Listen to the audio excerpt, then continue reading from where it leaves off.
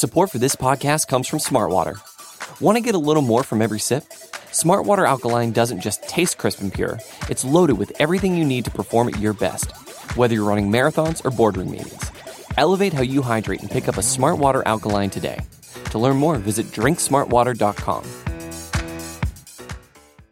With threats to our nation waiting around every corner, adaptability is more important than ever. When conditions change without notice, quick strategic thinking is crucial. And with obstacles consistently impending, determination is essential in overcoming them. It's this willingness, decisiveness, and resilience that sets Marines apart. With our fighting spirit, we don't just fight battles, we win them. Marines are the constant our nation counts on to fight the unknown. And through adaptable problem solving, we do just that. Learn more at marines.com.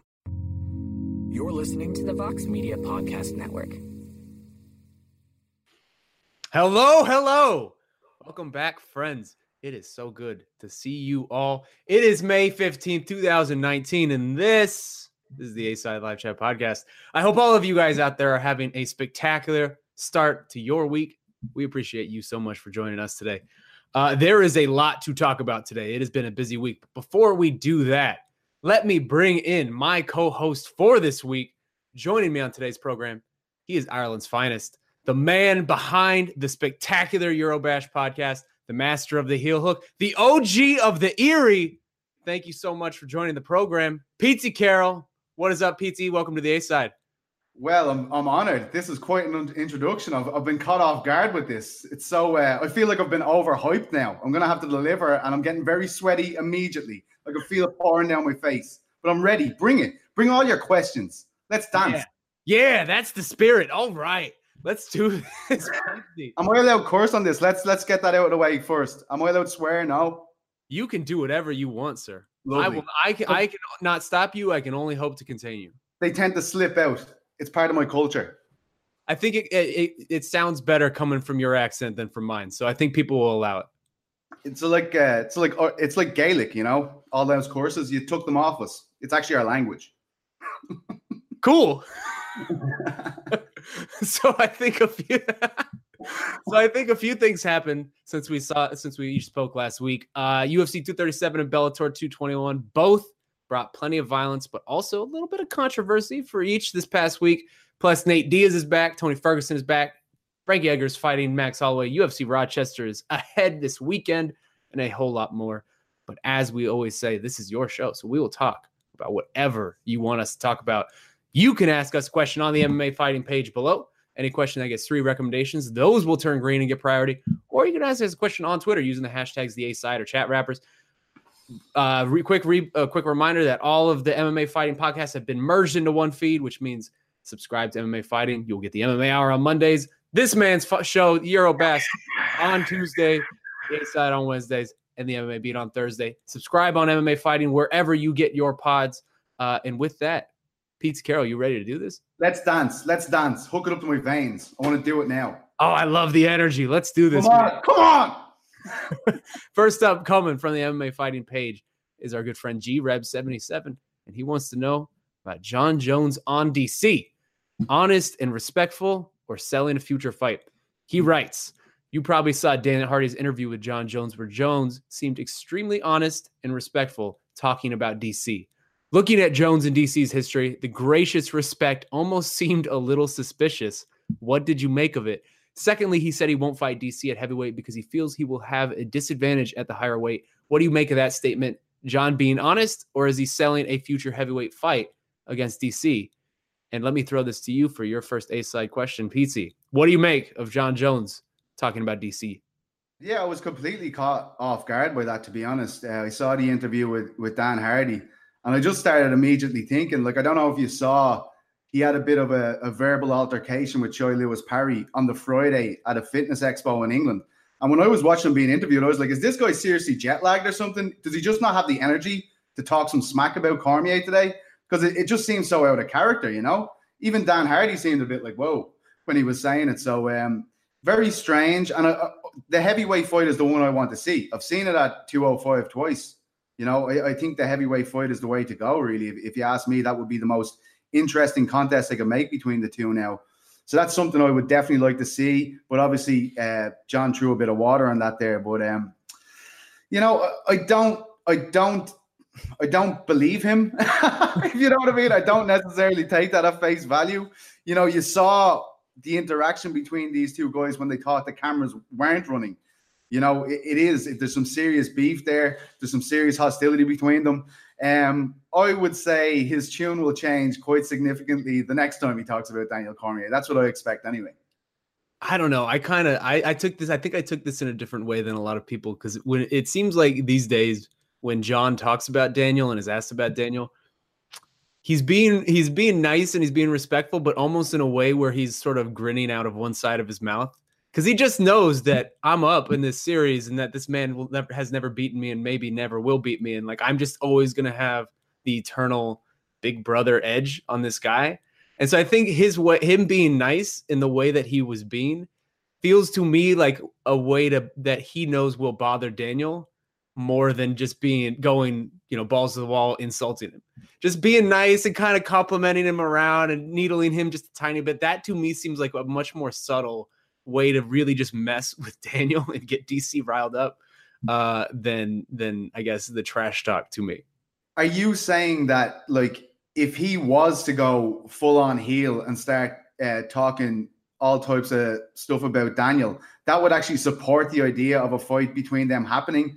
And on the, like, what you're saying is he doesn't even want to entertain that. So being nice and humble about it and saying how great Daniel is, that isn't actually feeding the fire for that potential fight, the third fight between those two guys. I don't know if it's as much about a fight, because I think John would welcome a third fight because he's already beaten the man twice. I mean, once technically, but twice. We saw heavyweight. You think he'd welcome it? No, I don't think. I think he's being honest with the heavyweight stuff, and I actually really appreciate the way he was able to articulate that, because you don't really hear. Yes, you don't hear potential GOATs, potential all-timers talk like that often. Of like, hey, I'd be doing myself a disservice if I fought this man under these conditions. So that's interesting to hear. But I do think really when John is talking about Daniel in this way, he is talking about it with a very sly smile out of one side of his mouth, knowing that being really nice in this way is just needling Daniel in the same exact way, and probably even more so than like really lobbing a bunch of insults at him, because they've done that. The niceties, like Daniel's not trying to share niceties with John, and I think it's just a very one-sided. John knows it's a one-sided thing at that point. If that makes any sense. No, it does. It does make sense. I'll have to look at it with a new, fresh pair of eyes now, Sean, after that beautiful analysis. All right. Flattery will get you nowhere on this program. I love all those commenters. Keep the love coming, guys. Oh, man. Let's keep it moving. Let's go to Jay DeLuca, who's coming in hot about this past weekend. He writes, Jessica Andrade's merciless style of a slam. Hi, Shaheen and Pete. Oh, Pete. Man, how many people call you Pete? I've never heard that. My ma calls me Pete. My dad calls me Pete. And my brother sometimes call me Pete. Nobody else. But I'll let Jay into the family for one day. Don't worry about that, Jay. You can have that. I don't like that. I don't like you being called Pete. That doesn't sound right to me.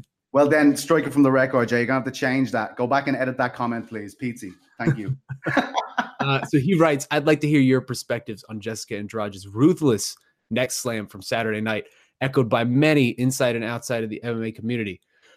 Referee Mark Goddard showed how any throw with an arc lift can be brought down in any fashion. I don't know that quote. While out of the 11 slam knockouts in UFC history, 4 have finished title fights. Do you believe that UFC fighters should be automatically DQ'd for intentionally slamming their competitor, specifically on their neck, head during a fight? Other forms of general slams, aside from the pile driver / spike, would stay legal. Ben Askren's last fight with Lawler, along with Fedor and Randleman, are defiant examples of fighters overcoming the calamitous setback. While interestingly, within one championship, all variations of suplex slams are illegal. And so, Pete, let's use this question as a broader jumping off point to talk about this past weekend. Jessica Andrade comes into Rio de Janeiro. I guess Rose Namajunas comes into Rio de Janeiro, enemy territory, and is piecing up Jessica Andrade, the challenger, for, I think, about 6 minutes. And then we get one of the more violent finishes we have seen in recent time. I think everyone was very scared for a moment that Rose could have been significantly hurt. Luckily, it seems like she's fine. But let's start at the beginning. What should we make, and what do you make, I guess, of such a wild and violent finish to UFC 237?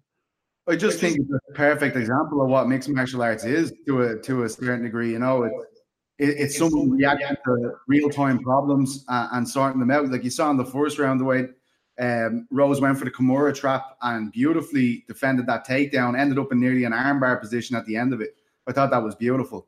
And then you see the adaptation then the second time in the second round where, as Dominic Cruz pointed out afterwards, Jessica switches the head to the outside and goes for a different kind of takedown, which had disastrous effects, of course, for Rose Namajunas.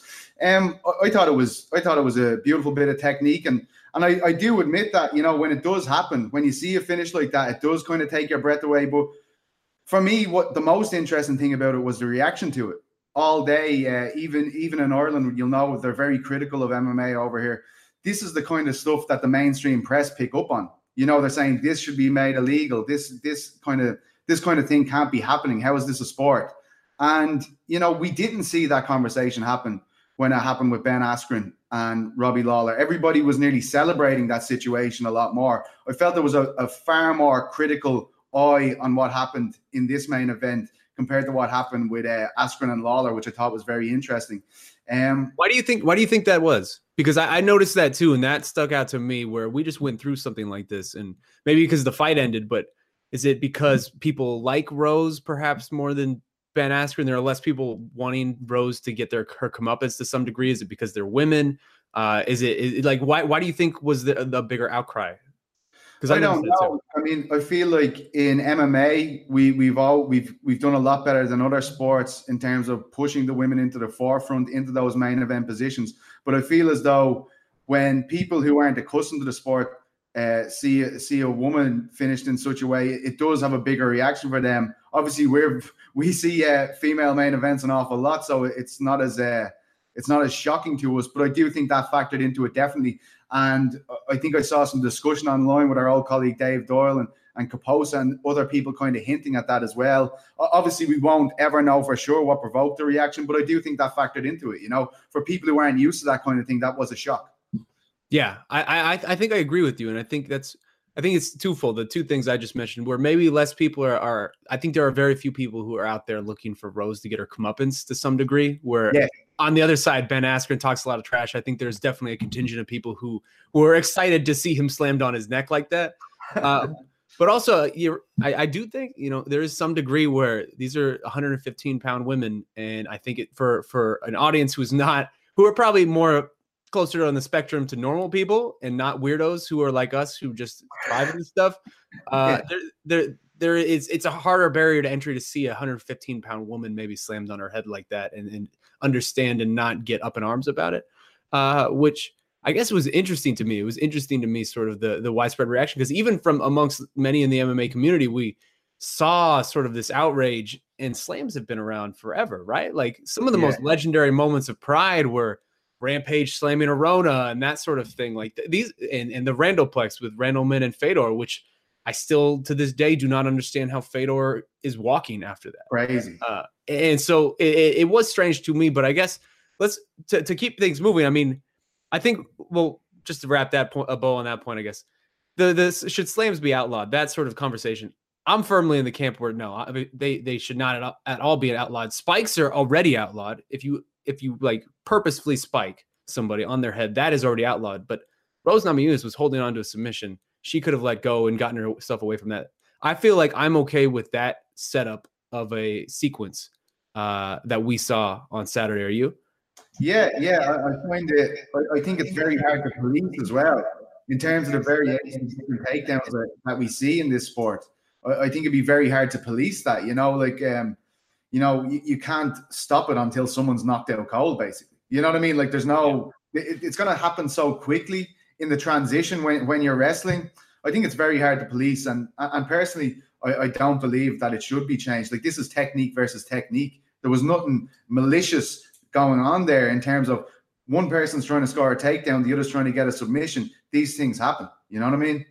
Yeah, and that was actually the second time in the fight that Rose attacked with that same way for a takedown defense, more or less. So that was obviously part of the game plan. It just didn't work out. And it is one of these crazy things that happens in MMA. Like when you look at how brilliant Rose was in the first round, like, I mean, that was just unbelievable. I think that's one of our best performances to date. And I do think if you look back at Joanna's performance against Andrade, Andrade, the jab played such a big part in that as well. And I wouldn't be surprised if Rose looked at that a lot, because up until that point, Rose's first round against Jessica, no one had been able to fight Jessica like Joanna did, as far as I'm concerned. Yeah, and that's a perfect segue to the question I want to ask you, which is, also really quick, Pizzi, move your microphone a little bit more in front of you. All right, sorry. Jesus, here we go. Oh my God, he's like a dictator. The audio's cutting out a little bit for us. Is that good? I also think you have your microphone backwards, buddy. Oh no, my microphone backwards. What do you mean? The blue sign should be facing you. This is the front yoke. Look.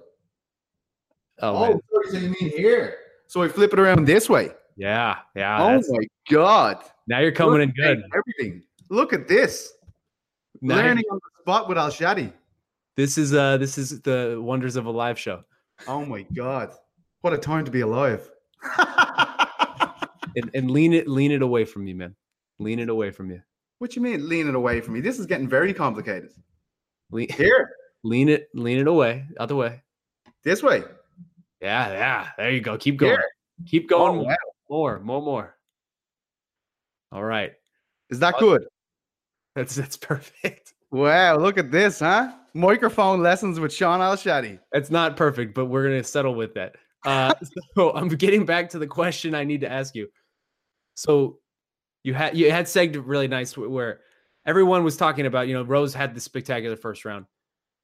Does that mean she should automatically get a rematch? Because I'm seeing a lot of people call this a fluke, and that's a weird way to describe a second round knockout to me.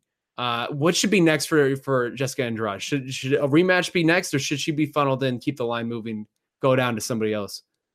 I see a lot of talk about Tatiana Suarez and Nina Ansaroff. You know what I mean? Like that fight could be big. But I mean, after Rose getting knocked out, it's very hard to kind of plan for, let's do the rematch. I mean, Rose doesn't seem to be decided on what's going to happen next with her either, based on her comments after the fight. So it's very tough for the UFC to try and put that fight together, I'd say, immediately, So I don't really know. It's a tough one. I guess they're going to have to ask Rose. I wouldn't be against it. I mean, if Jessica wanted that time off and Rose was happy to come in, I wouldn't be against it. But, the division can develop in the meantime, and we often see this, you know what I mean? The fights that happen all around this title fight could decide who's next. And I think a lot of people are hot on other contenders in the division, so it's going to be interesting to see what happens. I don't know if we need to be, immediately thinking about this right now. That the fights just happened. Let some things play out, and then maybe we'll see what's next from there. What do you think?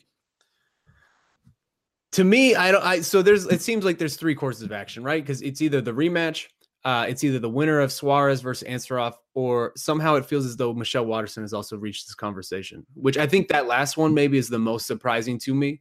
I understand she's a marketable fighter, and yeah, she's been around for a long time. She's sort of paid her dues, but she's only won 3 in a row. And I don't know that any of those 3 have been particularly crazy impressive. I felt like she lost the Courtney Casey fight, for example. To me, it feels like the obvious answer is the Suarez Ansaroff winner, because both of those women have been on crazy tears. And that was sort of what we assumed was going to be next for a long time until Michelle Waterson entered this conversation. I also I understand. Okay, I don't want to say I don't get it, because I do get it, but I don't agree with this conversation about an instant immediate rematch, because at some point we're lowering the bar for immediate rematches way too much. Rose Namajunas has been a champion for a little while, and she's only had 1 title defense, and she's only really faced 1 woman, and that was Joanna Jędrzejczyk. Why does she deserve an immediate rematch? Is it because of the way this fight went? Because she was dominating for 5 minutes and then lost? Because if that's the reason, there's a lot of different fights you could point to where people were winning and then lost in title fights. I don't know that is justification for an immediate rematch when there are actual contenders waiting in the wings, and not even just one. There are multiple, as we've already mentioned. To me, it feels like the Suarez versus Ansaroff winner is the obvious go-to, and I'm actually surprised to see as much immediate rematch talk as we have. Yeah, and Nina's a good, if Nina managed to get through Tatiana, which is no mean feat at all, I mean, it's a great story with her and Amanda, you know what I mean? That's a fantastic story, to have a couple with 2 championship belts, with 3 championship belts would be unbelievable, you know what I mean? I think her run has really gone under the radar, to be honest, Nina. She's been in fantastic form. Yeah, absolutely. And I tweeted this on Saturday, but I mean, Tatiana Suarez is a woman that at this point, I think a lot of people have earmarked as a potential champion for a long time. Yes. Jessica Andrade versus Tatiana Suarez is maybe one of my most wanted fights for 2019 now, because the way those two styles would clash, the tractor against the crazy wrestler, the Habib-like wrestler who could just suffocate you, that is fascinating to me. I need to see how that would play out. And I don't see that kind of finish happening to Tatiana Suarez. You know what I mean? Exactly, yeah. Imagine the amount of transitions she has from different wrestling tie-ups, from different clinches. It's just not going to happen against her. Like, I mean, she's going to be Jessica's going to be the one fending off the takedowns in that fight, you'd imagine, you know? Yeah. Yeah. So if you're UFC matchmakers, what do you do? What's your final call? Yeah, I'd probably wait for the winner of Ansarov and Suarez. I think that's probably the best option, especially like, you know, Rose badly KO'd there. You know, like that, she got a big knock there. I mean, is that the right way to do this? Kind of wait to see when she's 100%. Because look, I only interviewed Stephen Wonderboy Thompson there a couple of days ago. Initially, he was saying to Luke Thomas on the MMA Hour, I'll be back by Greenville, you know, in June, when his knockout had just taken place in March. But after, you know, cooler heads prevail, he realizes, no, I need a lot more time off just to make sure that I'm 100%. And who's to say Rose won't have a kind of a revelation like that as well? Yeah, that's a great point. And we don't even know if she's going to fight. Like, we don't know if she's going to fight again. So what's the point in putting your eggs in that basket, you know? That's a great point. And I think we actually are going to talk about that later on the show. So let's table this conversation for now. We'll move on to the next question. And that's another one from GReb77, who wants to know about one of the big announcements this past week. Max Holloway versus Frankie Edgar. He writes, featherweight title fight confirmed. Do you think Alexander Volkanovski had a better case than Frankie Edgar? How do you see Max versus Frankie play out? Do you think Max's loss to Poirier will affect him? And so, Pizzi, this is an interesting conversation that sort of arose seemingly out of nowhere. We have this fight between Alexander Volkanovski and Jose Aldo that appears to be a setup fight for Volkanovski to launch into a title fight if he wins. And he does win, and he wins pretty convincingly. It's not the most exciting win, but it was a convincing win. And then maybe 2 days later, it comes out that Max Holloway is now fighting Frankie Edgar. So I want to ask you, was that the right call? I'll tell you, when I saw it first, I couldn't believe it. I was like, I didn't understand it. I had no idea where it come from. You know, it felt like this conversation only really started on the night. Like, I mean, I didn't really have Frankie factored into that title conversation at all. But then I just started to see a lot of talk about it on Saturday, and I was going, am I going crazy here? Like, did I miss something huge? You know, as far as, did Frankie have another couple of fights that I forget happened? But now with Alex, you know, with this infection that we still don't know how severe it is, with him just coming off this fight in Rio, you know, I do think that was enough to get him a title shot. I do feel like if meritocracy was the bottom line here, he would be getting that title shot 100%. And if not, him's a beat. So I don't understand it. I do think it's worked out well for the UFC in the sense that, not well having Volkanovski with an infection, but we don't know how long he might be out for with this infection. It might be a very short period of time, but it is there. It's happened. It's been reported by all the news publications. This guy is dealing with an infection at the moment. And for that time being, it looks okay because Holloway and Edgar can fight in July, or it is July, isn't it? It is July, yeah. And then, of course, it opens up the possibility of a Holloway or Edgar, depending on the winner, fighting Volkanovski at home. Like, I'm sure he'd prefer to fight in Australia than he would, you know, in America, just in terms of travel and stuff like that. But just to the question as well, I do feel like Frankie has a way better chance given Max's situation. He's just been at 55. It's not going to be easy to get back down to 45. It's very rare that we see a guy move up a division and then have absolutely no trouble dropping back into that lower weight category. We know that Max has had trouble with that in the past. I think it definitely will factor into the fight, I believe. Whether that's ahead of the fight, just having to, you know, really deplete himself to get down. But I do feel like these things have a huge factor in fights. So I do think it's a good time for Frankie to fight him. But I didn't agree with it at all. You know, that's funny because I actually really love this. I know Casey does as well. He was all over me on Twitter. I love this fight, and I say that as someone who immediately following Alexander's win on Saturday tweeted out that he should absolutely be next in line for a title shot, and I still stand by that. And here's why I stand by that. This fight is in July. As you mentioned, that's not long from now. That is only a few months from now. That would be a very short prep time to turn around for someone who, like you said, already has an infection.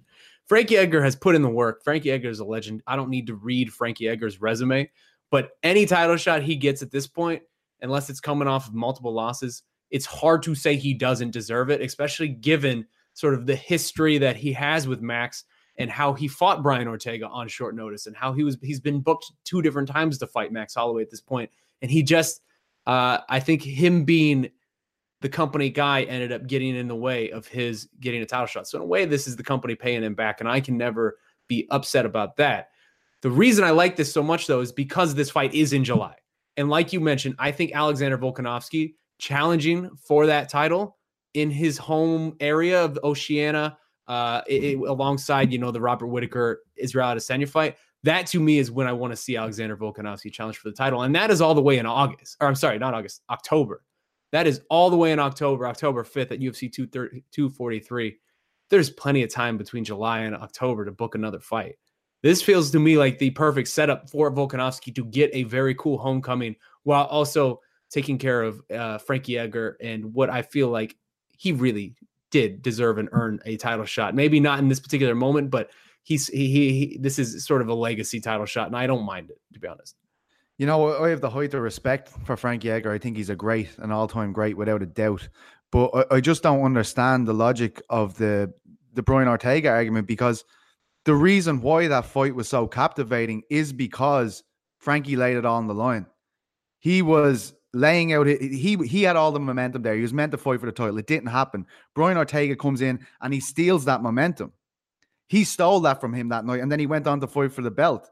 So, I don't understand why. Let's give it back to this guy who laid it all on the line and lost. But so here are the two alternatives, right? You're looking at an alternative where either Max Holloway is going to defend against Alexander Volkanovski at some point, either really soon, and it would be a very quick turnaround. Maybe it would be the same, July 27th date, and at that point, you're giving Alexander Volkanovski no time to recover from this infection and also this fight, or you're putting Max Holloway on the shelf until October if you want to do the Australia show, right? Those are the two other options. I don't know that either of those two options are actually any good options, or at least better than this.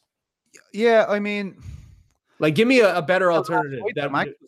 Give me a better alternative, and maybe I'll come to your side. No, I don't have a better alternative, to be honest. I don't, but I don't think it would be the most terrible thing in the world for Max to sit out after that Holloway fight. Get his body properly prepared to go down to 45. I'm looking forward to watch Holloway and Edgar. Don't get me wrong. I definitely am going to be excited for that fight as it approaches. But, I honestly thought we would see Max taking a longer period off. But he was the one that said, when he was going to lightweight, I'm going to defend that belt. I'm going to be back down. I'll move between the two of them. And I think he does like to stick by his word, and he loves to, prove his worth. And this is a fight that's definitely going to do it. So, I don't have another alternative. I wouldn't have been so disappointed if they were going to wait till the later stage of this year to put on Volkanovski and on Holloway. But I guess if the champion wants to defend his title and there's a willing partner there, a willing dance partner there, they've got to make it happen. And I mean, I don't expect Zabit to be upset with this. He's a stablemate of Frankie's as well, and those guys love him. So that you're not going to hear that. You're not going to hear Zabit complain about it. So the only person that's put out is Alexander Volkanovski, as you say. But I do agree with you. He will be launched into the stratosphere if he gets a win over Frankie in Australia, Yeah, I mean, as long as Alexander doesn't have to fight, I'm fine with this. If the UFC tries to make him fight one more time, this is his next fight for the title. Yeah, as long as his next fight for the title, this is all gravy to me. I'm okay with this. This is perfect. My one reservation would be what you just mentioned, in that it is a very short turnaround for Max Holloway, who just took a lot of damage against Dustin Poirier. That was a hellish fight, man. Yeah, man. And that was what, it'll be about 3 months between those fights. that's not a lot of time to recover from something like that. But if Max wants to fight, like you said, you got let the champ fight, I guess. We'd be given out if he wasn't, everybody would be saying, where's Max? Yeah. Well, we have a ton of green questions today, so let's keep it moving. Whoop the green, lads, for Ireland. Come on. There you go. Next one's coming from Jay DeLuca. And this is an interesting one. It's a very long one, as Jay DeLuca likes to go. He likes to. I know, this guy's famous, right? So I'm going to summarize this where I can, but he writes, Megan O'Leary's idea of journalism, farce interview with Ronda Rousey. This is already starting off great. Hi, Shaheen and Pete. Again with this Pete. I will not address any more questions to Pete if you guys keep adding Pete in this. Ronda Rousey's interview that was released on Sunday with Megan O'Leary exhibited the antithesis of intelligent, compelling, and challenging journalism. Coming out strong, Jay DeLuca. Jesus. O'Leary came across as a public relations employer for the UFC, intentionally peddling softball, overly friendly questions. Okay, I'm just going to. Lots of O'Leary didn't ask hard questions to Ronda. Most MMA fans have moved on from Ronda as the patience and care has evaporated. Yet still, sadly, to this day, Ronda's goal in policing speech by suppressing journalists' ability to be genuine journalists allows us to wonder why continue to provide her with a platform to speak.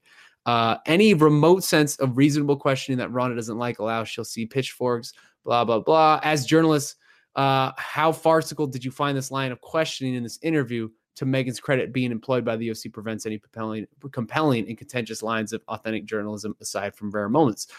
So that's an interesting question, I guess. Jay DeLuca, not a big fan of Megan O'Leary.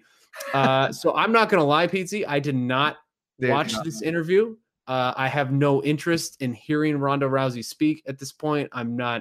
If you put Ronda Rousey on an interview, I'm probably less likely to watch it than I would have been for most people.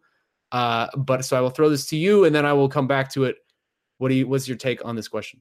I'm gonna, I didn't see it either, to be honest. Didn't watch it. As far as, Jay's comment on Ronda kind of, not allowing herself to be put on the microscope by journalists. I have heard that. I've never interviewed Ronda myself, but an Irish colleague of mine actually flew to Canada once to interview Ronda before the EA Sports game was released. Oh, I remember this. First question was, how are you dealing with that Holly Holm loss? Over. Interview over. He flew from Ireland to Canada or something, and the interview was over as soon as he asked that question. So I have heard of that before, all right, but I'm afraid I did not watch Megan's interview with Ronda Rousey. And that says something about the level of interest that there is in MMA with Ronda Rousey right now. If me and you didn't watch this interview with a former one of the biggest stars this sport has ever created, what does that say? Yeah, I mean, I just personally have no interest in hearing the same stuff from Ronda. I feel like if someone would have done a real, hey, let's talk about these times type of interview, I would watch that because that's interesting to me. That's new. This stuff though, it's nothing to me. But I will say, I believe this question is a little misguided to some degree because Megan O'Leary is just, she's an employee of the UFC. She's not MMA fighting coming in doing this project with Ronda. She's an employee with the UFC. This is sort of how these things go. I don't know. I feel like you're coming at Megan maybe way too hard, and maybe your expectations are out of line with what her actual job is.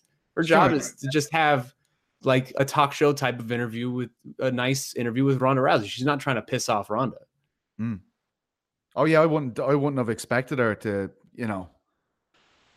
to have barbed wire all over those questions. Definitely not. If Ronda Rousey's going to do an interview with the UFC, that's her promoter. That was her old promoter. They're going to promote her. Yeah. That's the way it is.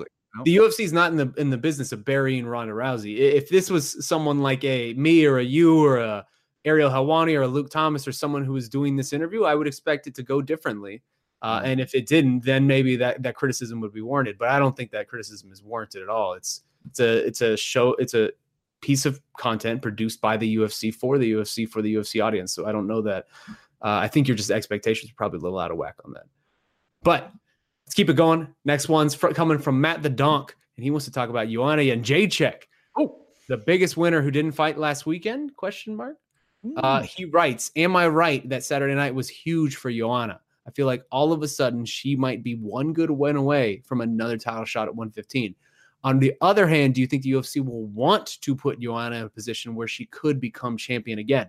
I can see reasons why they might give JJ a tougher road as they try to push a fresher face like Suarez or go with Michelle Waterson, who they really seem to think has huge star potential. Joanna has already been to the top, and I think we all know what her star potential is. And so this is actually an interesting question that I had not considered much. But was Joanna Jędrzejczyk one of the biggest winners of Saturday night, Pizzi? I don't know, because obviously her last fight was for the flyweight title, and she was in a different division. She had lost to Rose twice. I do think, as I said, I think she has fought Jessica better than anyone has. I thought it was an absolute masterclass when she fought Andrade. But I think with Nina and Suarez already booked, it's going to be very hard for Joanna to fight and then jump that queue. You know what I mean? I think a lot of people are on the Suarez and Ansaroff buzz here. So I don't think it would be possible for her to get herself in title contention. But hey, Frankie Edgar got a title shot. Nice callback, sir. I actually kind of agree with the premise of this question. And this isn't something I've given a lot of thought to before this, but I think he's actually onto something, because Joanna Jędrzejczyk right now, if you look at the rankings, I know the rankings don't mean anything, but for some reason, I feel like we have to look at them to some degree because decisions are based off of them. She's number 3. She's still number 3. In her last fight in this division, she beat Tisha Torres, who's a very good name in this division. Her only losses at 115 were to Rose Namajunas, who, like we talked about earlier, may not even fight again. I agree that Tatiana Suarez and Nina Ansaroff should be next. But if Joanna Jędrzejczyk comes out there and gets a win over somebody like a Weili Zhang, who is calling her out quite a bit, that would be a great fight. Oh my God. At that point, how can you not throw her back into this conversation, right? She has a definitive blowout win over Jessica Andrade, and she has mauled anybody else in this division who she has fought other than Rose Namajunas. Yeah. You've sold it to me to a certain degree, especially with an opponent like Zhang. That would be unbelievable. She looks incredible. So I think that would be a great fight. But it's just in terms of, can they get that done before Ansaroff, Suarez? And, I do think that Jessica would be interested in fighting Joanna again, given the stock that Joanna has. Everybody knows who Joanna is. She's a huge celebrity. So that could also kind of fortify Jessica's title reign as well, with a win over Joanna. Well, let me ask you, because it feels as though we look at both of these women far differently than we did the last time they fought. Like Joanna Jędrzejczyk has lost 3 times over the last few years, and it feels like her aura of invincibility that she definitely once had has somewhat vanished to some degree. I mean, we've just seen her get knocked out. We've seen her get dominated in decisions. I don't know that people look at her the same way that they once did. Whereas Jessica Andrade has really started cultivating a image for herself as this supernatural destroyer of worlds, just in terms of her strength and her power and the mauling that she can put on women in there. That slam was ridiculous, as we said. Crazy, would you, if these two were facing each other, say next month, would you favor Jessica? Because I think I would. Yeah. When you look at that first fight, though, man, maybe that's just recency bias, but and that happens. But I always find it's very difficult for people to come back and avenge a loss when it's that one-sided. It was basically, maybe not as much volume as we saw from Rose in that first round, but it was the same kind of idea. I felt like Jessica couldn't get near her. So what changes? She's going to come forward with that pressure style that she has, where she's just grinding on you. But if Joanna, who has a fantastic jab, can keep on poking that in her face, it's going to be a tough night, It's a definite fight that they could sell, though, isn't it? You know what I mean? Absolutely. It makes perfect sense in that regard. So maybe I spoke too soon, Jay DeLuca. Who knows? But look, you saw if she got a win over Weili Zhang, absolutely that would open the floodgates, man, 100%. I guess it's, what does Jessica want as well? How does she feel about this? You've just won the belt. Now we're going to put you in against the former champion who handed you your last loss. Go for it, I think she would welcome that. She probably would. Yeah, she seems like she's down for anything, man. Also, I feel like if I like the Zhang fight, but also Joanna versus Michelle Waterson. To me, that could be a perfect next number one contender fight, because Joanna's already said that she wants to sort of sit out for a little bit and just recover and take some time off. Wait out the Suarez Ansarov fight. They can fight in the interim. That the winner of that gets the champion, and then you do a number one contender fight maybe with Michelle Waterson. That to me also feels like a viable path. Yeah, absolutely. And that would be a great fight for the fans as well. Very, two very different stand-up styles going at it. I think that'd be great. Yeah. Well, hey, let's keep it moving and let's talk to the GOAT 124 who asks about UFC versus Bellator. Who had the better weekend, UFC or Bellator? With Chandler versus Pitbull and MVP versus Lima, I say Bellator had the bigger weekend, he writes. But what do you guys think? Thank you and keep up the hard work. And so Saturday night was a fun night, man. I don't love the two event nights. It's a lot of work. And also I feel like it's hard to pay as much attention to when they're really good fights. It's hard to give them the attention they deserve because you're basically doing two screens at once. And at one point, Aldo Volkanovski was starting off at the exact same time as Chandler Pitbull. And it's like, all right, this is like two of the fights I wanted to see the most. Why are we doing this? But it was a fun night. Controversy for both events. Big stuff happened at both events. Violent finishes at both events. Who do you think won the night? I feel like I gotta come at this from a European point of view, okay? Because MVP was fighting on that Bellator card, and he's a big deal. And the fact that Bellator is now available to be watched live in the UK and Ireland, it feels like it has a massive imprint now, a far bigger imprint. I noticed that all the traction online was about MVP the next morning in my neck of the woods, whereas in the US, the conversation was more based around Andrade's finish of Rose. But I felt like the big thing everybody was talking about in the UK and Ireland was the KO finish of MVP. It was obviously the controversial finish with Chandler and Patricio was being discussed as well. I would agree. I'd say certainly in my neck of the woods, the Bellator event was probably that bit bigger. But, I think I'm just thinking about this in terms of Rose versus MVP in terms of their getting finished. When you think about the UFC card, I had Aldo as well, Anderson Silva. There was a lot of conversation around those kind of things as well. So hard to say, but I do think MVP, the finish of MVP was the most talked about thing in the UK and Ireland the next day. I mean, I don't put a lot of stock. I don't like putting a lot of stock in metrics in terms of video views and page counts and things like that when it comes to this sort of conversation. But I do feel like there is merit to some degree in talking about that. And if you look at all of the videos that because we had people on the ground for both events, you look at all the videos that came out that night from our website, what by far has the most views? By far. It's MVP's post-fight press conference. By far, it's doubling Rose, basically. Like, he is so far away in terms of video views for that press conference than every other person's post-fight scrum or press conference. That actually blew me away. And so to some degree, I want to say Bellator won the night, but I don't know that that's actually true, though.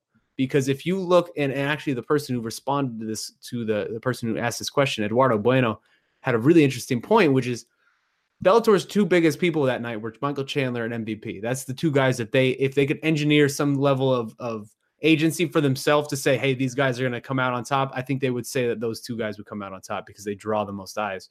Both of them got lost. Both of them lost. Both of them got knocked out to some degree, depending on what you think of the Chandler finish. Whereas the UFC, I mean, it was just a regular night for the UFC. For Bellator, it could almost be viewed as a bad night for Bellator. And I don't personally view that, but I think some people could. And it goes to one thing that I noticed throughout the night.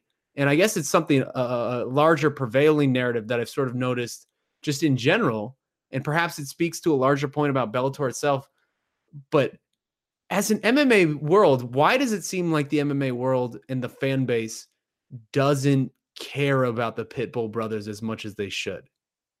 Because that's something that I've noticed, and I don't understand it. And it's interesting to me because as fighters, they check all of the boxes, right? The Pitbull brothers are probably two of the most successful fighters in Bellator history. They're both known for very violent knockouts. They talk trash. They create drama pretty regularly. They have incredible backstories of just overcoming really difficult circumstances. But yet we're just talking about MVP's video views and how high they were compared to everybody else. Pitbull's post-fight interview didn't even break 10,000 views. Like it was obscenely low. And so why is that? Is that why? Because it seems like even if you write an article about either the Pitbull brothers, it very rarely will do well. What is it about? I mean, is it something about them maybe not speaking English? I mean, they do speak English to some degree, so I don't really know. And the only thing I can come up with is it just the Pitbull name?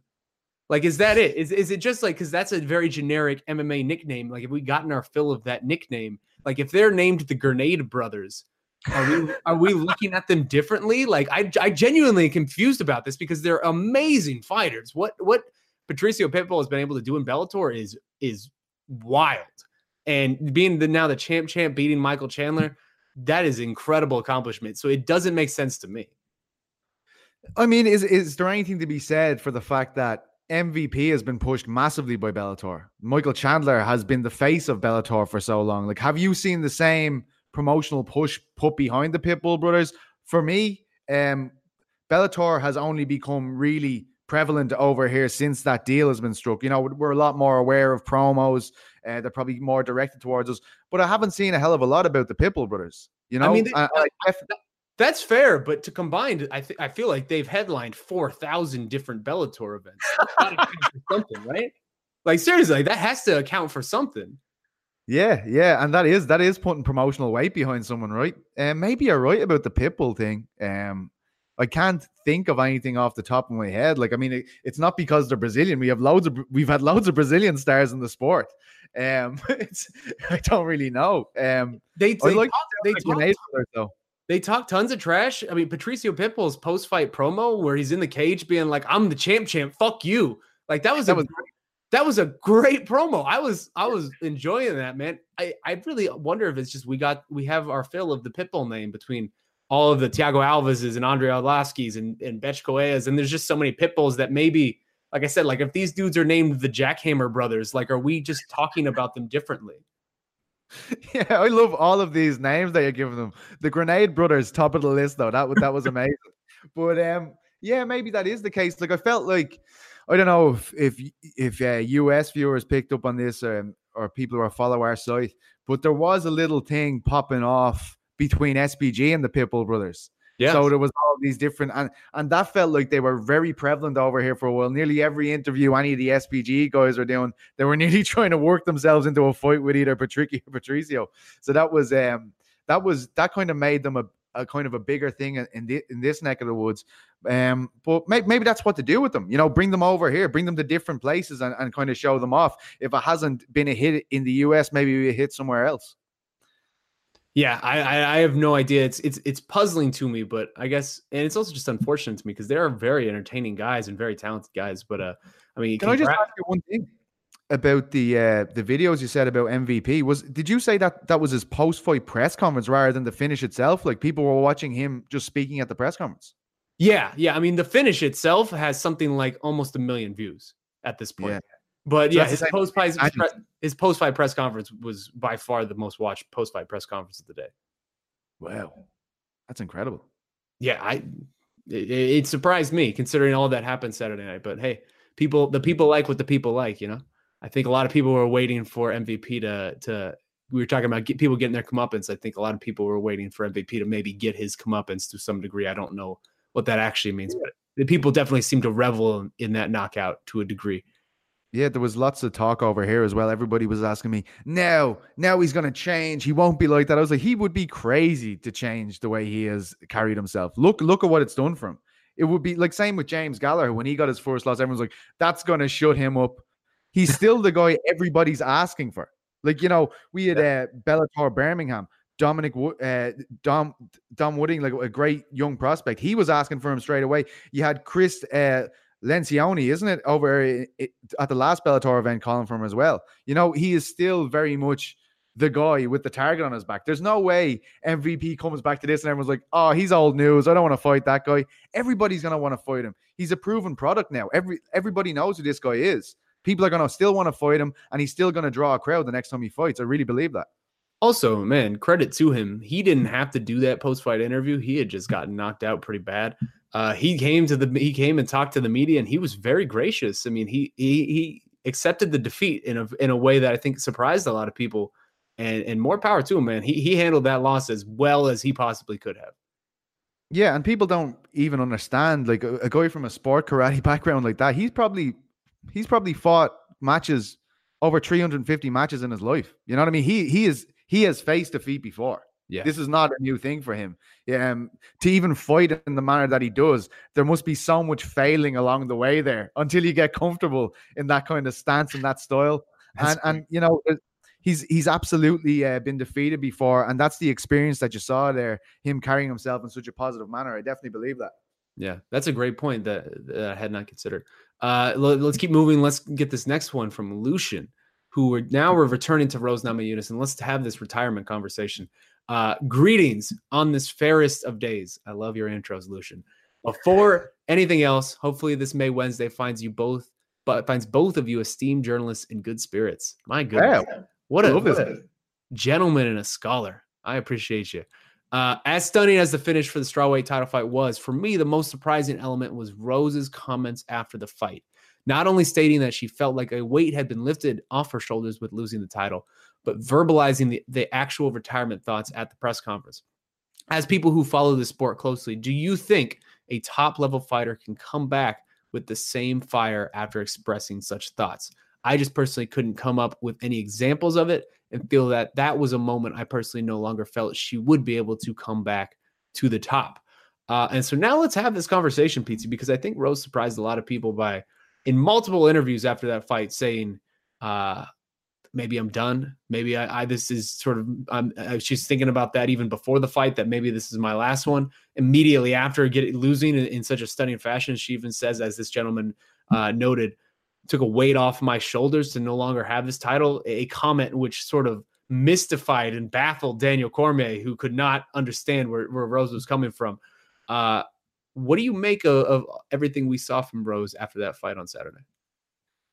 When I hear somebody talk about things like that, and if their heart's not in it, this is the wrong sport to be in if your heart isn't in it. It's the wrong sport. This is the hurt business, as we all know. There's no point in showing up to fight if your heart's not in it.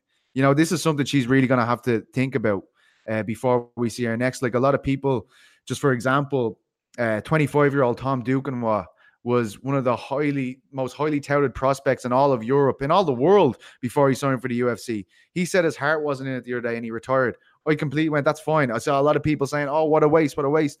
If your heart's not in it, you shouldn't be in a cage. You shouldn't be in a cage fighting someone with 4-ounce gloves. It's too dangerous. Look at the finish the other night. Like there's no doubt about it that that's a dangerous situation to be in.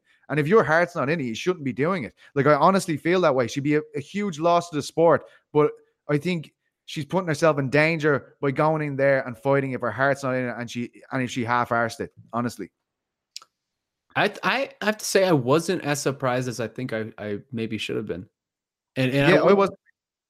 Yeah, and you're not the only one, right? Like it felt like half the people were surprised and half the people were kind of, I don't want to say expected this, but it wasn't surprising to hear, because Rose has always been a very unusual, in a good way, unusual person. Like she's a very different type of character than we get in this fight game very often. She's open, she's honest, she is extremely articulate with just I guess articulating those thoughts and those nerves and the worries and everything, all of the darkness that sort of comes with this game inherently, because this is a very dark game. We talk lightheartedly about these people getting knocked out and all of what are the stakes to this fight and the pressure for this, but it is very real human emotion backed by very real human consequences that could be very far-reaching consequences. And Rose seems like someone who understands that better than anyone out there, and she has for a long time. I think that's part of the reason why people connect to her so much, is because she really lets people in a way that very few public figures do, especially professional athletes, especially combat sports athletes, where being that big, strong, tough person is sort of the ideal, that person that nothing bothers me. A lot of things bother her, and she tells us about it. And I think people relate to that on some level, and maybe that's why they feel so connected to this journey that she has been on. So I wasn't surprised to hear that. And I don't know that I would be a little surprised if we never see her again. But at this point, I don't think we'll get that many more fights out of her. Like if we got 3 more fights out of her and that was it, and that was sort of the end of the road, I wouldn't be shocked. Would you be shocked? No, not at all. Like, and this, like, Rose is so unique, as you said. This could be it. Like, I don't feel like she throws out words lightly. I don't feel like she said that, let's let the media have a field day with this one. You know, that's not the attitude she has. She doesn't say things lightly. She means what she says. She speaks from the heart, as you said. So I think that's a very serious situation that she's looking at now. It deserves to be serious. And to speak to that, our own Guilherme Cruz even asked her on Saturday night, do you almost regret being this honest with the media? Because now we're just going to be basically forced to ask you this question over and over again about retirement and that sort of thing. And even to that, she was just, no, I want to speak from the heart. I want to let you guys know how I'm feeling. I don't regret ever being this honest. And like, even to that degree, like that's a very interesting and compelling thing to hear from someone who we sort of look at in this space as being, you know, this master combat sports athlete, this champion. It's been a wild ride with her, man. She's only 26. She's only 26, but it feels like she's been in our lives for a long time because of how young she was when she started. And she also feels to me, and this isn't anything new, but like somebody who would be very happy just disappearing off the map, going off the grid, buying, you know, tons of acreage in the middle of maybe the Midwest or the Northwest or something, and just living life. Living with with you know, Pat Barry and her dogs and her friends and her family, and just sort of existing without having all of these weird MMA sort of pressures on her every day. Yeah, it does feel like it was a significant weight on her shoulders. You know, that was, as you said, such a huge line for her to say, like, you know, it's near relief. You know, that's a crazy situation when you consider, you know, you've got 600 people on that roster vying for one of those belts. And then as soon as she gets it, she just feels this enormous pressure from it, you know? And she isn't reveling in it like we've seen others, like Henry Cejudo, for example. Like, you know, he loves being a champion. He loves rubbing it in people's faces. That's the complete opposite of what Rose was, you know? It was very reminiscent of Georges St. Pierre in a few ways, where it's just that sort of introspective person, that introspective athlete, where they feel that to a degree that it almost feels suffocating or seems suffocating. Like that's why George left. It was because he just couldn't handle it anymore, or he didn't want to handle it anymore. I don't know. What's that? Is there anything said for the, you know, the fact that she had been knocked out and now she's talking? You know, like it's not a perfect situation to be talking. You know, like straight after a situation, like you've been separated from your senses and now you're pushing in front of the media. Well, I'm sure she wanted to do that interview, but you know. I think that's fair. I think that's definitely fair because she had just been very brutally knocked out and is giving this interview in the Octagon. But she did reiterate all of this stuff sort of throughout the rest of the night. So I don't know. I mean, the damage has been done, you know, that it's still a very close proximity from you being completely concussed. You know, like, so I'm just saying, like, I mean, I'm not forecasting that she's going to do a complete 180 on this, but I just think that needs to be factored into it as well. Like, you know, we don't need to go back to the whole Stipe tapped situation there with Alistair over him, you know, but it is a real thing. You know, this is real life stuff there, you know? Yeah. Well, she is a forever compelling character in the sport. And to close this topic, if I put an over under to you of 2.5 fights left in the UFC for her, meaning if you take the under, you think she just has 2 or less, take the over, you think she has 3 or more, what would you put your money on? Based on her age, I'd say over. But like I'm forecasting that over the next, you know, 6-7 years, I think she could fight 3 times easy. Yeah. So you think she definitely slows down then, it seems like. Yeah. I don't think she enjoys the whole process. I don't think she enjoys the spotlight, you know, even though she's actually great in the spotlight. I don't think she loves it, you know. And I think you have on the opposite end of that spectrum, you have someone like McGregor when he first emerged, who was loving every second of it, you know, who was relishing that moment in the light. And I just don't think she is that person. And that's probably what makes her so attractive to fans and media, you know? Yeah. Well, hey, let's keep things moving. We have so many questions today, so we're going to keep things moving. The people want to hear from you, Pizzi. This next one's coming from Hardy Har Har, who wants to know about Brazilian crowd and Jared Cannonier's response. Fellas, what a wonderful day to discuss this bizarre world of MMA. That is a great first line. I love that. So what is the deal with the Brazilian crowd? If anybody could appreciate a good fight, I think it would be the good folks from the MMA home world, home of the Gracies. But it turns out if any non-Brazilian wins, it's either silence or boos. Speaking of Brazilian boos, what's the best fighter response to this jeering? Jared Cannonier seems to have set a new standard, just standing silent like a grade school teacher waiting for the children to shut up. So I loved everything about this. I'm not going to lie. I mean, it was I'll caveat all of this and preface all this by saying it was very scary what happened to Anderson Silva. I think when that happened, the same thought that ran through my head, ran through everybody's head, where it's just like, Jesus Christ, this is the same leg with this guy. Maybe this happened again. It seems now that maybe it's not as serious as we thought initially. So that is good. But Jared Cannonier's response to sort of the 5 minutes after he defeats Anderson Silva was amazing to me. Him standing there in the middle of this arena, drowning in the booze and just silently watching, soaking up this environment. I am so here for that. That was an amazing, incredible moment to watch. I just loved everything about that. That was pro wrestling 101. And I know people will hate that, but that was a masterclass of working a crowd like that. What were you thinking watching that? I thought it felt like time froze.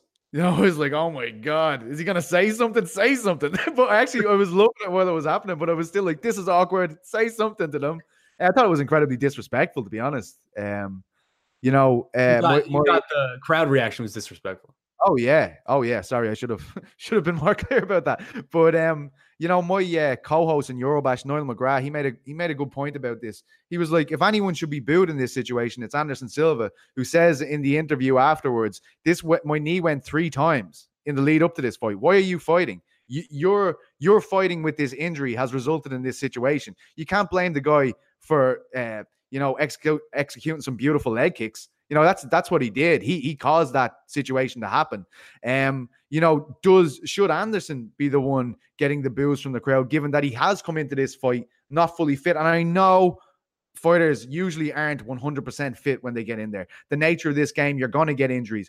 But, for the leg to not hold up for 5 minutes when he knew he had an injury there, I mean, shouldn't he be the guy that's receiving the criticism rather than Cannonier? Yeah, I mean, I think I can understand to some degree the Brazilian crowd's reaction, right? Because this was on it was a sort of a slow build throughout the night. Brazilians were losing. Jose Aldo had just lost, and then Anderson Silva gets injured like that. And I think maybe it was partly also because the Jared Cannonier sort of doing this and playing it up in the initial 30 seconds after he beat Anderson Silva. I don't think people in the crowd liked that because of the way it went down. But this is just country pride at work, right? Like we would see this in Ireland. Yeah. If someone beat Conor McGregor that way, like, do you think the Irish crowd's gonna applaud them? Like, this is their own legend. This is their own guy. Like, they're not gonna just be like, "Yeah, great, Jared Cannonier, great job." Really like what you did there. All you have to do is look at the disgraceful behavior when they brought the world tour here to Dublin. That was a joke. I was ashamed to be Irish that day. I was like, this is a fucking joke, man. Like, that's the legend of the sport up there. And you're asking them, just the stuff they were saying, like about his mother and stuff like, oh man, that's embarrassing. Like, I don't like it. I've talked about it a lot. I think it makes us, do you know what pissed me off about that? I know I'm going off on a segue here. No, I like it. Please go. It pissed me off because we lived up to every stereotype the Irish people have around the world that day. Everyone was shit-faced drunk in the crowd, and they were just talking utter bollocks. And I was like, this isn't right. I'm glad Neil Seary got on the microphone later on that night and said, that don't think we're all like that. There's some real MMA fans here who want to hear what Jose has to say. It's just the drunk animals making a joke out of us. So yeah, I don't like that kind of stuff. I think Cannonier played it very well, and it worked out in his favor because he was very composed in that situation. Like, can you imagine how bad? Like, if I was in that situation, I had like all the 10,000 odd people booing at me, I'd shit my pants. You know what I mean? He just dealt with it so well, man. Like water off a duck's back. Yeah, I don't think I would handle that situation well, but I'm not. That's why I'm not in there. I guess my last thing I want to add to this.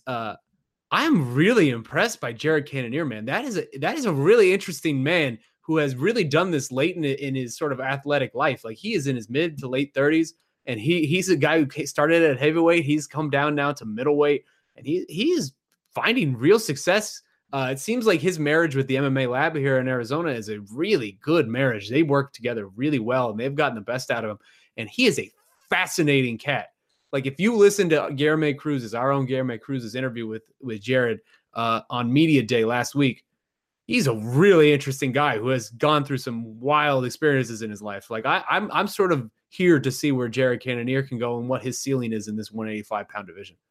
How about the fact that he was on the verge of being cut at 205? He was 2 losses in a row at 205. If he had taken another loss before dropping down to 185, actually, if he had lost in his 185 debut, he could have been looking at his marching orders.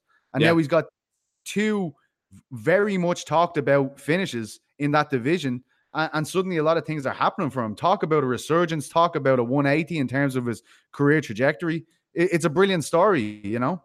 Yeah, I mean, what, 2 back-to-back first-round finishes over David Branch and Anderson Silva? Like, that's legit. Yeah. Well, hey, let's keep things moving. Next question is coming from, let's see, it seems like K Tweaks had a question, but then it was answered by Eduardo Bueno. So we'll let that one sit. Thank you, Eduardo, for getting that. This next one is your specialty, PT. K-Lev21 wants to know about Conor McGregor. With Tony Ferguson and Donald Cerrone lined up, Khabib and Dustin seemingly lined up, and Nate being matched with Anthony Pettis, who is left for Conor to fight? Have we seen the last of him in the cage? P.S. I know Justin Gaethje is available, but that doesn't seem like a fight Conor would take. So, Pizzi, you actually just came from a media day at SBG in Ireland. So I feel like you are the best man to answer this question. Yeah. What is next for Conor? What do you expect? Do you expect anything? You know, I think it's very tough for Conor. I think he's in a must-win situation now. Given, you know, it's 2016, that fight against Alvarez, the last time we saw him, you know, being victorious in there.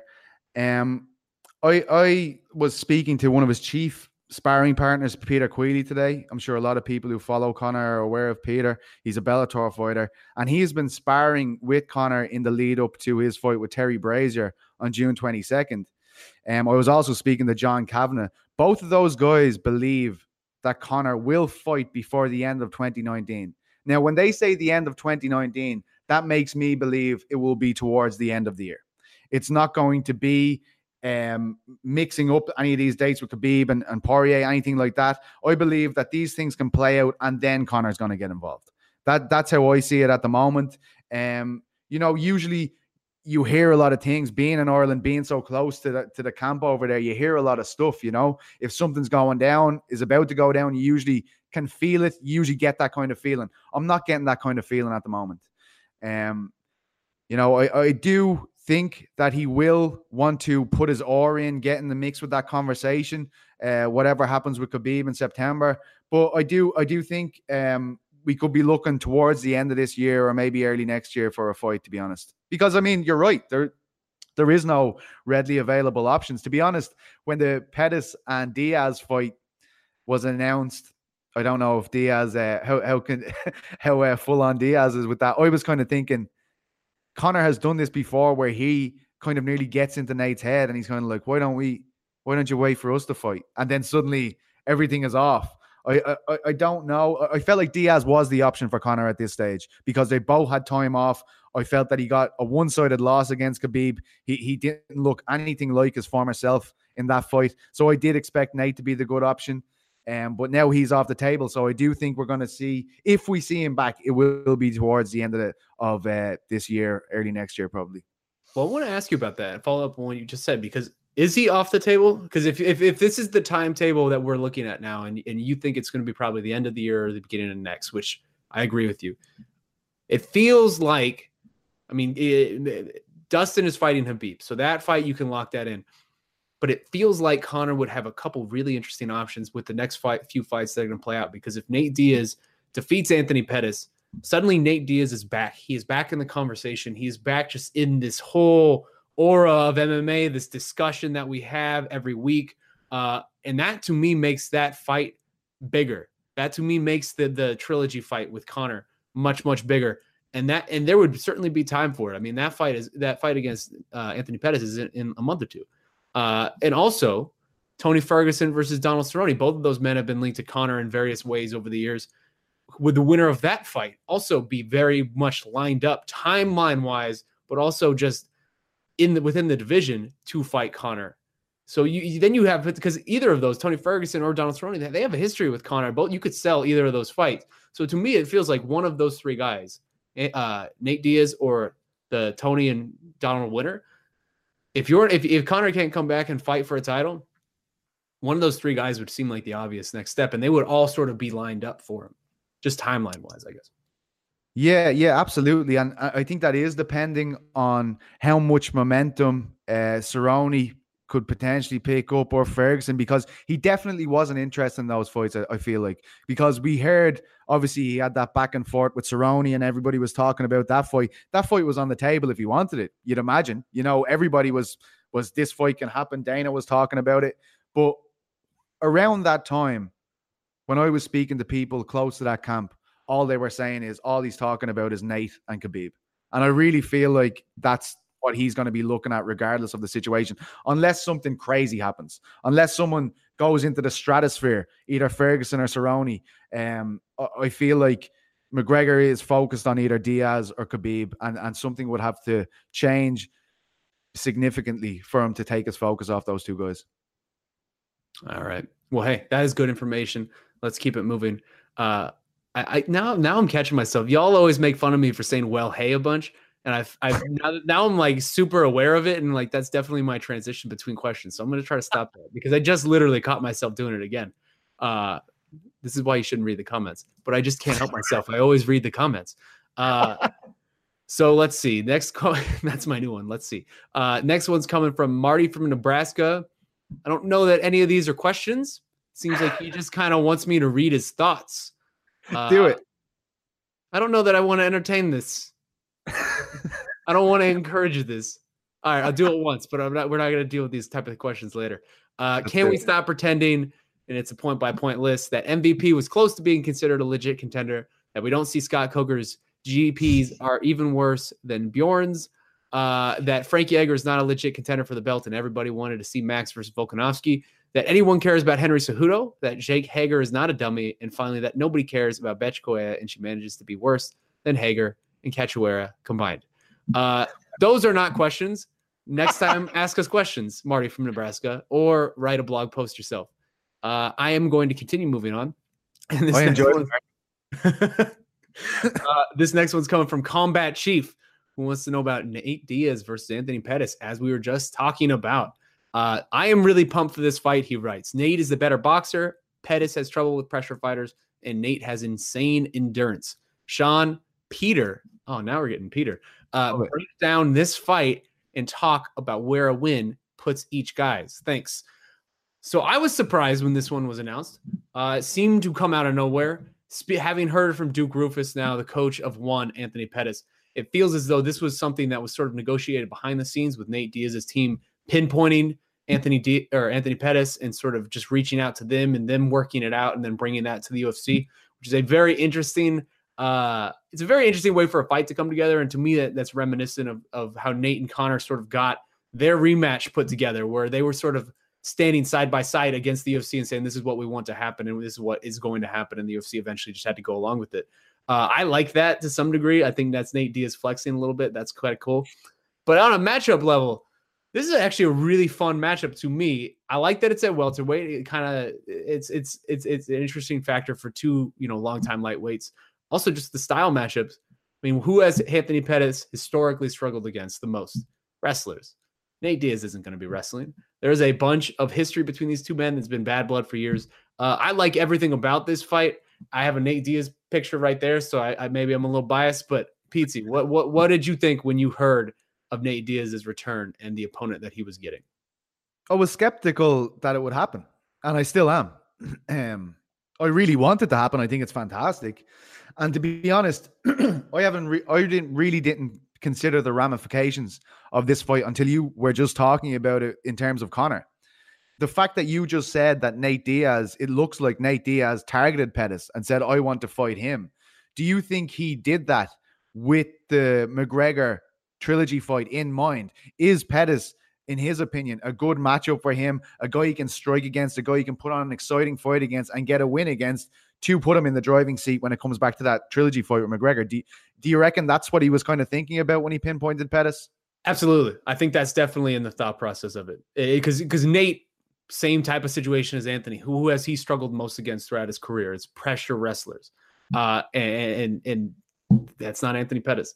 I think he saw someone who had a lot of momentum after the Stephen Thompson knockout, who could fight at 155 or 170. So it's kind of some leeway there. He won't have to cut weight as much for 170, and just pinpointed that and said, this is the one I can sort of re-enter me into this, and then I can make a ton of money later on once I'm back in this conversation. I absolutely think that played a part in it. Yeah, it literally, just as you said that when we were talking about the situation, it made a lot of sense to me too. I feel it is risky though. I feel it's very risky when you're coming back after such a long layoff, and you're coming back against a guy who pretty much shocked the whole community with that knockout of Wonderboy. Like this guy, obviously, we know he has a fantastic striking arsenal. He obviously, his power translates very well at 170, and you have Diaz, who is going to be coming off the shelf to a certain extent. Well, he definitely is. Is it 3 years? So yeah, I feel like it makes a lot more sense after you saying that, but I'm still skeptical, man. I can't help it. I think that's fair. I think that's definitely fair, right? Like, we've been burned by Nate Diaz at this point. I think a lot of people were disappointed the Poirier fight didn't come to pass in MSG. So I think that's fair. But it does. I mean, this is a man who has wanted to fight for a long time, and it's just him and the UFC do not see eye to eye on a lot of different things. He doesn't like the way the UFC does business, and he tries to do business a different way, and they don't like him doing business that way. And so, I mean, I think that still is possible that comes into this at some point, but I really hope it doesn't, because this sport is a better place when Nate Diaz is involved. Yeah, absolutely. Like I can remember when he came back to fight Johnson, before he kind of put himself in line for McGregor, it felt like fight weeks had suddenly changed immediately because Nate was involved, and he's talking, and he's just so different, so unique. I mean, he's a guy who reverberates hugely with the Irish fan base as well. When him and Conor are fighting, obviously you're going to see all the fanboys going over to support him, but among the hardcore MMA fans in Ireland, that was split right down the middle. That really was.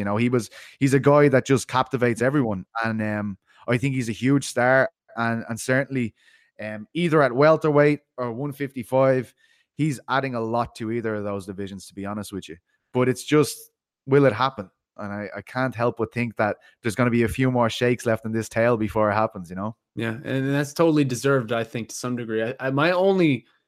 I would say my only qualm with this one is the same qualm I had with the Dustin Poirier fight. Why is this 3 rounds? Why this needs to be a 5-round fight? Nate, one of the, what's that?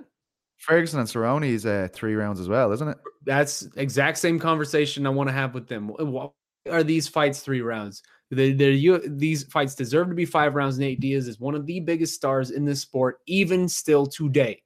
No matter what the UFC thinks about that, that's an absolute fact. He deserves a bigger spotlight than just a 3-round fight on a some level, like the third fight or the co-main event of some card. Like, this should be a 5-round fight with the spotlight and the eyes on it to then elevate the winner into a very cool place afterwards. And that just doesn't feel like that can happen with sort of a 3-round placement on just a random pay-per-view as we're getting. I don't know what the fix is. I don't know if there's ways to make, I mean, obviously there is, the UFC can do whatever they want, but I don't know if it's that you just make special stipulations where certain contendership fights are 5 rounds no matter what. I don't know if it's just you try to target these type of fights for ESPN shows rather than pay-per-views, but how are we not getting 5 rounds out of this? This needs to be a 5-round fight, especially all the history between these two men, both of them, especially Nate Diaz just being a snowball rolling down a hill type of guy. He gets better with each passing round. This needs to be 5 rounds. Yeah, and I feel like both of those fights, what we mentioned, Pettis, Nate, Cerrone, and Tony, those are the kind of fights that that could absolutely go 3 rounds, could go the 15 minutes, and people are going to have that feeling. I can imagine Twitter that night. Why isn't this a 5-round fight? And I feel like it might have been you who kind of said this maybe before, or I listened to you on a podcast talking about it. Like maybe that once you're in the top 10, and you're fighting for those positions right before the title, maybe then it should be a 5-round fight. Maybe we need to put some stipulation in there, because I feel like both of these fights should be 5s. They're main events every day of the week on any card. So why not do it? And I do feel like people are going to be pissed if one of these goes the distance, because I feel like there's so much more to see in these kind of contests, especially as you said, Nate grows as the fight goes on. And so if Pettis has a great first 2 rounds and Nate has a brilliant third round, what is everybody going to say at the end of that fight? Yeah. If it goes, and I can see that happening. And Cerrone's another guy who does that. Yeah. He tends to grow as a fight goes on. Same with Tony Ferguson. These are the ideal candidates to go 5 rounds. You know what I mean? Really. So, that's what gets me. That's what gets me. Just because it's so arbitrary, right? Because this weekend we're going to get Kevin Lee and Rafael dos Anjos. They're going to go 5 rounds. Those are great. Both those guys are great fighters. No disrespect to either of them, but I think if we were given a choice in front of us of, hey, here's 3 fights, the 2 we were just talking about, and then this weekend's fight, you can pick 2 of them to be 5 rounds.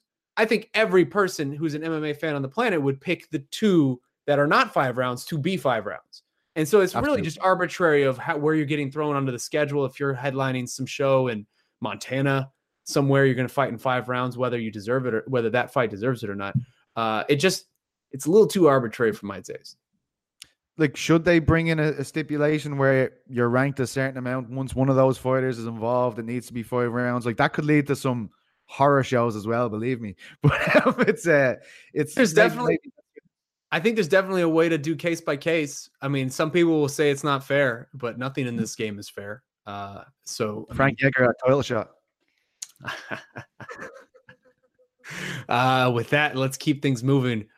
This one's coming from Lodovic, and this is the last one on the MMA Fighting page. Tony Ferguson. We just talked about this a little bit, but let's get a little more into it. Hi, guys, but especially Sean, my fellow Tony Ferguson groupie. Well, I'm insulted, frankly. Let's keep this moving. Hey, Lodovic is a saint. I will not stand for Lodovic hatred on this show. Could you guys share your excitement for his return?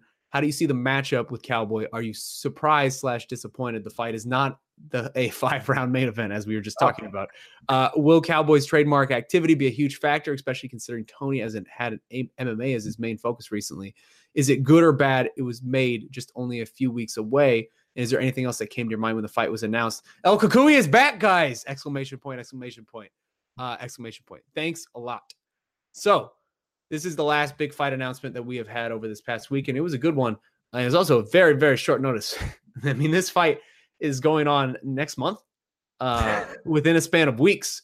So it came together very, very quickly. Tony Ferguson changed management, and he wanted back in, and he got back in. Tony and Donald Cerrone is getting a very quick turnaround here and a chance to really put himself at the peak of the title conversation very quickly. I love everything about this fight. I think that is no surprise to anybody who watches this show. I am the biggest Tony Ferguson mark on the planet. I'm glad he is back in this. I hope he is well mentally and just everything going on in his personal life. But I am psyched, or I'm stoked, I should say, for the return of El Cucuy. Yeah, no, I definitely am as well. I admit that I'm late to the Ferguson party. I wasn't in full adoration of him for a long time, but I've grown to love his wacky ways, and he's a fantastic fighter. That was never doubt. That was never in doubt. I do worry a little bit about the situations outside of the cage that we had with Tony, and I do hope he's all there, all together, and he's in his full faculties. That kind of stuff just worries me all the time when I see that, and maybe that's maybe the only reason why I'm kind of like, this is very short notice, but by all accounts, under new management, this is what Tony Ferguson wants. So, I mean, if Tony Ferguson wants it, I'm guessing he feels as if he's in good health and he's ready to go. So it's a fantastic fight. I feel like the grappling exchanges are going to be quite interesting here. I do give obviously Tony as a big wrestling advantage, but Cerrone's got one of the most underestimated guards in mixed martial arts. It's so quick the way he latches up submissions and stuff like that. I'd be very interested to see him underneath Tony, see how he got on there. He loves scrambles. Both of the guys love scrambles as well. So I think it's very nice. I think a lot of people be. I think I might give the more conventional approach to striking Cerrone style the advantage on the feet, but Tony gets the edge on the ground. But I'm very interested to see it all play out.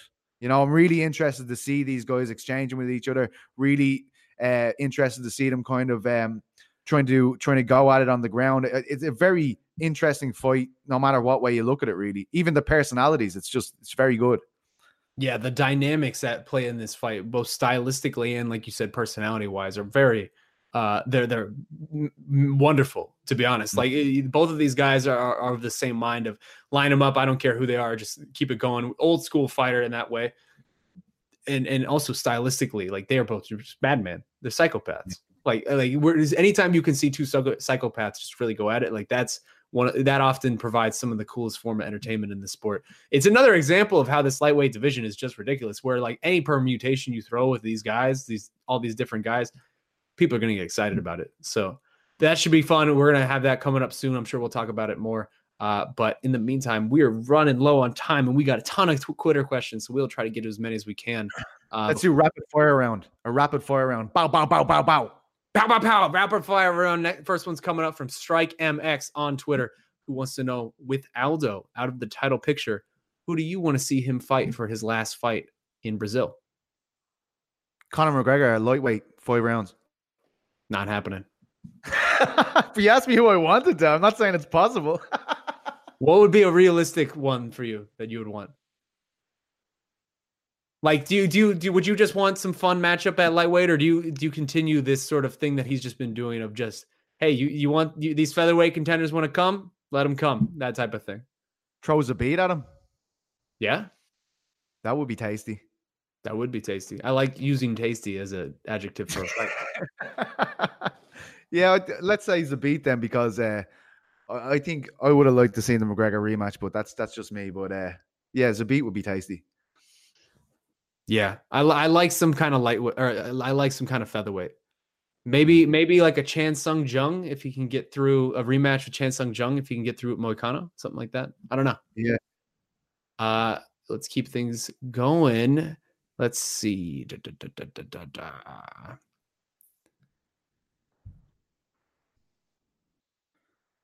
is a good one. This one's coming from Chris Murphy, who wants to know, there are a ton of great fights at lightweight being made right now. Does this signal that the division is now okay without Conor McGregor in it? Yeah, I think so, to be honest. I do. I feel like it's ticking on nicely.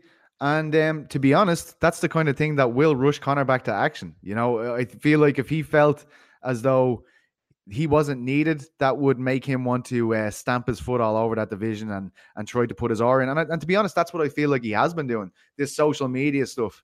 I feel like he's just trying to keep himself in the conversation, and that's pretty much the only way he can do it at the moment. God, you're not wrong about that. The social media stuff, after every single fight, trying to inject himself in that conversation. It gets a little tiresome. I've said that before. It does, man. And especially the last ones, like he's deleting stuff and all. You're like, come on, man. But yeah, I mean, the lightweight division has never needed Conor McGregor. I think as a whole, maybe the UFC to some degree needs Conor McGregor just because obviously he's the biggest star they've ever seen. The lightweight division for a long time has been just fine. I mean, that's the best division in the entire sport, and I'm not breaking any news by saying that. So if any division can survive the loss of a fighter, it's definitely lightweight. But I will say that Khabib Nurmagomedov is not anywhere near the name he is without that McGregor fight. Like when you fight Conor McGregor, you become a superstar, and I feel like that's what Khabib did. Yeah, that's fair. That's absolutely fair. And I think that's maybe if the division needs him to any degree now with whatever he has left, because I don't feel like he has a lot left, it would be to put people over and sort of make them more popular. So then moving forward, they can be popular without him. Yeah, I agree. That's a good point. So this next one's coming from, let's see, Denny Rants from Sean Denny, who wants to know, was Rose Namajunas' first round performance against Jessica Andrade the highest quality round we have seen at 155? Or 115, I'm sorry, 115. Like, you look at even Joanna against Jessica Penne. Remember that in UFC Berlin or whatever it was? That was what I was going to say, yeah. Nasty, man. Any of those rounds. I was going to point to Carla Esparza, but yeah, that's either of those fights. That would be, to me, the highest quality that we have seen at 115. Rose is right up there, but the way that Joanna just crushed Carla Esparza and Jessica Penne with just overwhelming them, that was like, that was like watching a big brother beat up a little brother, and the little brother know that this is what's going to happen by the end of this, but there's no way for him to stop it. Like you almost were terrified for those women in there. And this was, you have to remember, this was when Joanna was just introducing herself, and we had got to know these other women through the TUF series. So to see that there's this gulf between Joanna and Jessica Penne at that time was absolutely incredible. And as you said, Esparza, who had won the belt, Yeah. Let's see. What is next? The early numbers, this one's coming from Maze Flare Sword. He says the early numbers for UFC 236 are the early numbers for UFC 236 true, under the 100,000 K. I heard that I think we talked about this maybe last week too, but it's right around 100,000 K. It's probably it's either a little under or a little over, but it's right around there. And I wonder, man, how if the numbers for 237 are just as bad, at what point, if you're a fighter, do you start really, really looking at your contract, especially if you're a champion, and looking at those pay-per-view points and wondering if everything has to change? Yeah, and I really do feel like that's a big factor when it comes to McGregor too. Like the amount of money he was taking in from these boys, and because it's behind the ESPN wall now, will that affect how Conor does business? I really feel like the slightest thing can change how Conor does business with the UFC. So I think without a doubt that will factor into his next contract negotiation. But I'm not as savvy when it comes to numbers and stuff like that with you guys. Obviously, we have a different system over here, but that would be shockingly low numbers for a pay-per-view, right? If they were coming in like that, it would be one of the lowest ever. And I think there's a good chance that this past weekend's will be the same. Yeah. I wouldn't disagree with you. I heard a lot of people forecasting what boys they had, and a lot of people had it on the lower end. It's unfortunate. Do you think the fact that it's in Brazil factored into that would have a big kind of factor in that? No? I think it's just it wasn't the strongest card, and it's just harder to get people to go through two different paywalls now to buy these pay-per-views. You've trained people for 20 years that this is how you buy a pay-per-view, and then you've changed it very suddenly.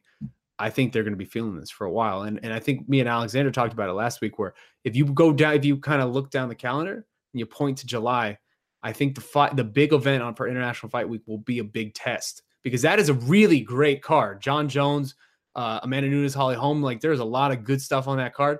And if that struggles, then you might know you have an actual problem if you're at the UFC. And maybe not even if you're the UFC, because they're still getting their money. More so the fighters. If you're the fighters and that card struggles, it's time to look at those contracts. I really wish they'd put together that union. I know we always say it, but it's not happening. So annoying. And then they complain about everything. You're like, listen, lads, you know what you have to do. It's very frustrating, I feel. Yeah. Well, we're running low on time, so let's do one more. And this one is you're not going to understand this one at all, Pete.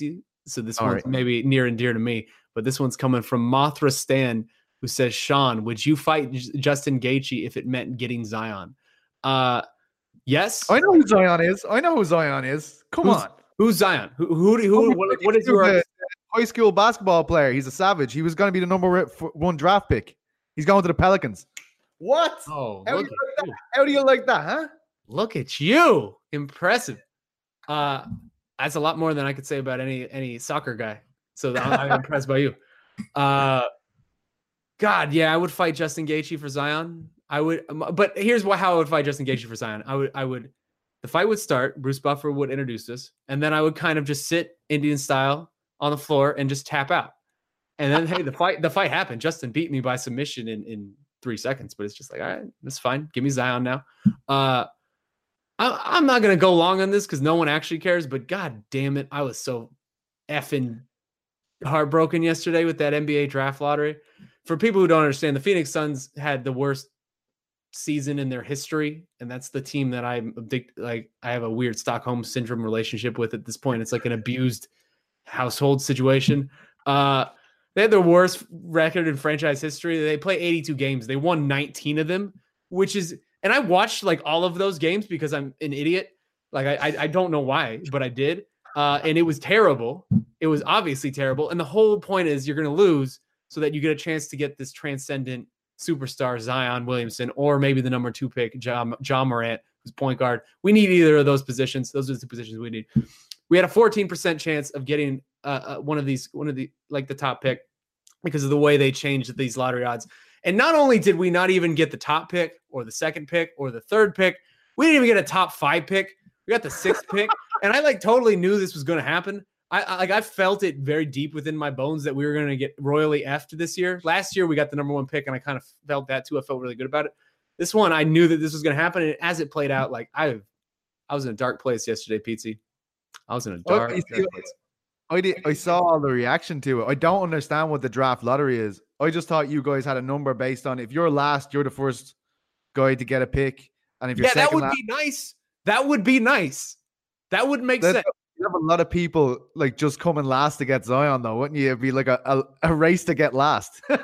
Well, that's the part that, and again, I'm not going to go long on this, but that's the part that frustrates me is because like, so they changed these lottery rules so that hypothetically it was to help to disincentivize tanking for teams that try to do bad on purpose, like you just said, and then get these top picks. But what ended up happening is all of the top picks went to teams that were already kind of like, okay, like kind of not bad. And all of the really bad teams just ended up with very terrible picks that is not going to actually help their chances at all. So they're going to be bad again. And people, and I've gotten a lot of this on Twitter of like, well, the Suns were tanking. That's what they get for tanking. No, the Suns were not tanking. The Suns were just fucking terrible. Like we're just terrible. Like we're not tanking. We were trying to win. We're just incompetent and we don't know how to win. And so we're just really, really bad at this. And so now we're just going to stay bad at this. Meanwhile, the teams that actually did tank, the Lakers who F the Lakers and F the Laker fans for being so entitled. And I'm going on a tangent at this point, but F them. They tanked hard as hell. The Pelicans tanked hard as hell, and kudos to them. They should have tanked. That's what you should have done in that situation. But the Grizzlies tanked. Like all these, the Grizzlies, maybe not. I'll backpedal on the Grizzlies. But the Knicks tanked. Like all of these teams actually tanked. We didn't tank. We're just awful. And we're going to be awful forever at this point. Like we're not going to get better. And it's just, I'm sad. I'm just remember that moment though. There's that famous gif of you. Look how much joy your team has given you. You know, the Phoenix Suns, right? Look how much joy. Yeah, this much joy. They've given me one waving the thing around. That's the best thing ever. They've given me one gif worth of joy, and that was it. But the gif is timeless, Sean. You know, it's forever, man. I'm not going to be that happy watching a basketball game for another like 5 years. I'm going to support the Pelicans to piss everyone off. I'll be like, man, I've been a Pelicans fan my whole life. I mean, I don't know. I'm not going to go into any more on basketball, but at least it wasn't the Lakers. When the Lakers came up and it was like they're going to move into the top 4 now, it's just like I died inside. It was just. Because then he'd be with LeBron and everyone else there, right? So that would be like. So undeserved. It's just so undeserved. They've gotten more top 3 picks than almost anyone else for no reason at all. And it's just so undeserved. I'm so sick of them. And they're complaining fans. They're terrible fans. I don't care. All you guys who watch the show from LA, you guys, if you're a Laker fan, All right, we're going to move on. We're going to move on. Yeah, so he isn't bothered about that at all, actually. He doesn't mind at all. Oh, my God. This is ruining my life, this stupid team. Let me recollect myself. We go into a part of the show now called the promo, where we talk about something important to us. I'm gonna let you go so I can calm down. I'm like sweating over here now. Let me hear your promo, Pete C. What is on your mind? You see, you're all stuck in a vacuum over there in the US, right? All you do. I like how this is starting. I like all these questions. Oh, what's going on in the UFC? Do you know that there's other promotions out there? Do you understand that? Yeah. There's promotions selling 60,000 seater stadiums in Europe. Yeah, that's happening. And guess what else is happening? The cup finals over here. You know how huge soccer is in Europe. They're huge, right? This promotion, KSW, they get more viewers than the cup final in Poland. That's how big the sport is there. And none of you even know about it because you're stuck in your UFCs and your Bellator. Saturday night, KSW 49. One of the greatest prospects in world MMA, Roberto Soldic, going up against the greatest prospect in Poland right now, Christian Kajabowski. That's just the co-main event. The main event is Scott Askham, UFC veteran, against Michael Materla, who turned down a UFC contract so he could compete at those 60,000 filler stadium shows. He turned down the UFC so he could do that. He's already lost to Askham, right? That's the whole magic. He's like the Polish boogeyman. He's taking on Askham again. Askham finished him in just a minute the last time. This is going to be a crazy fight, and they're going to decide the next heavyweight contender to the resurgent Phil DeFries. If you don't watch that fight on Saturday, you're not my friend. It's only going to cost you $10 or something, all right? I don't even want to hear about it. Spend your money and come back to me. If you're upset about it, you can cry, do all that stuff, but please give it a go and then thank me later. Sean, over to you. Oh my God. That was amazing. Well done, sir. Yeah. That was the best promo we've had on this show in a bit. I had the card ready, but I couldn't find it there. So I was just going off the fly on my ass there.